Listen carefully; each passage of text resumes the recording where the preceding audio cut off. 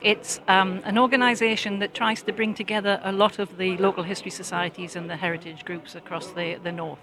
And we give them a conduit as being members of the organisation. We are open to individuals to be members as well, but the idea is with a newsletter that goes out every quarter, they can put into the newsletter anything that they want to tell us about what they're doing as an organisation, their meetings, dates and programmes.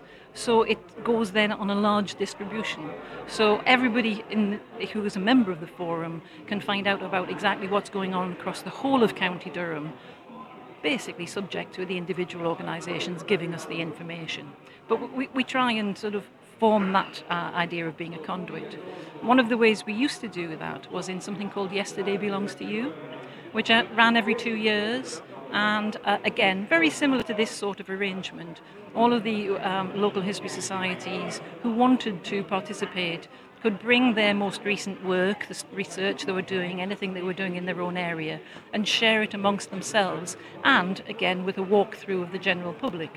We ran it a few times down at Beamish Museum, so that was very interesting because we had a natural history interested group of people coming as extras.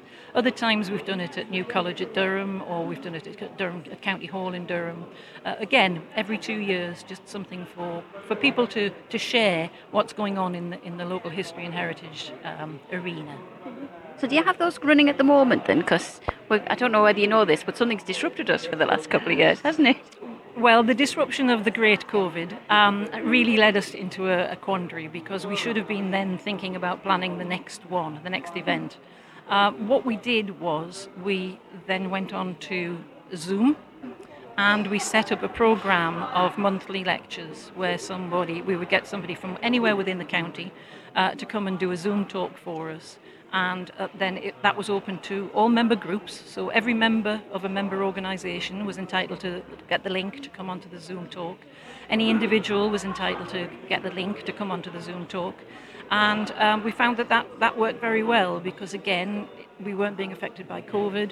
It kept a lot of the organisations together because they weren't having their own meetings.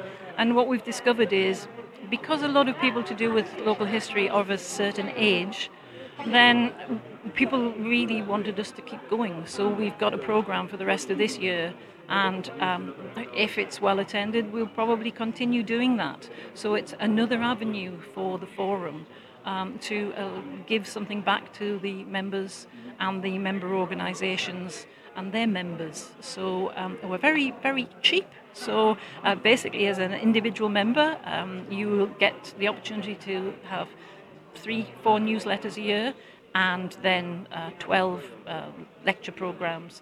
So we're just trying to do something to keep local history alive by supporting those organisations that are also trying to keep local history alive. It sounds like really important work. How many local history societies do we have across County Durham, do you reckon? Well, in all fairness, the forum doesn't have all of them as members, but I'd be plucking a figure from the air if I tried to think about it, because not only do we have local history societies that people would traditionally think of local history societies, we also have family history societies, so people who are interested in tracing family trees, which is a growth area now in local history, because a lot of those people who are tracing their family tree have an awful lot of the very interesting photographs and the history that hasn't come out yet. So it's a fabulous source for local historians of the stuff that's coming down through the family tree route. We also have interested parties like we've got up in concert. We've got the Venture Bus group who meet on a regular basis, and obviously Steelworks. So that would be northwest Durham, but it would also be down in Teesside. So by the time you start trying to add up all of those, you're probably talking about 200. So huge numbers. We're really keen on our history here in County Durham, aren't we? Yeah. Is that we've got such a wealth of history in County Durham. There is just so much, and a lot of it's quite well documented. sadly, there is a risk that an awful lot of it is going to deteriorate or disappear. Again, family members keeping things, and then new family members when someone passes away doesn't know what to do with them. And sadly, that paper bank looks more interesting than trying to find out where the documents come from.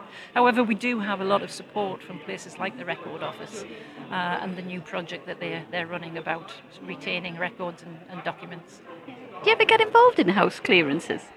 Not personally, but yes, there are sometimes sort of like individuals in their town, as it were. Somebody will say, "Oh well."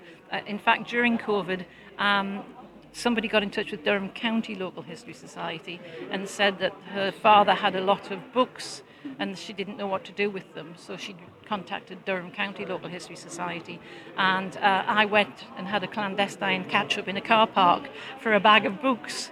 Right in the heat of COVID, and it was just it's like a load of interesting books about Anfield Plain. So it was in Anfield Plain Tesco car park that I met them. It sounds fascinating. So if people wanted to get more involved, or if any of our listeners wanted to maybe join the forum, how would they do so? How would they contact you? We do have information on the website, and there is a Facebook page. So you can get an email to us as well. So it would be sort of yb2u15@gmail.com, and someone would pick that up and send out a membership application form. But again, I mean, by putting in Durham County History and Heritage Forum, you will come up with a website, and you'll be able to get your membership form from there and details of who to send things to or who to email. Mm-hmm.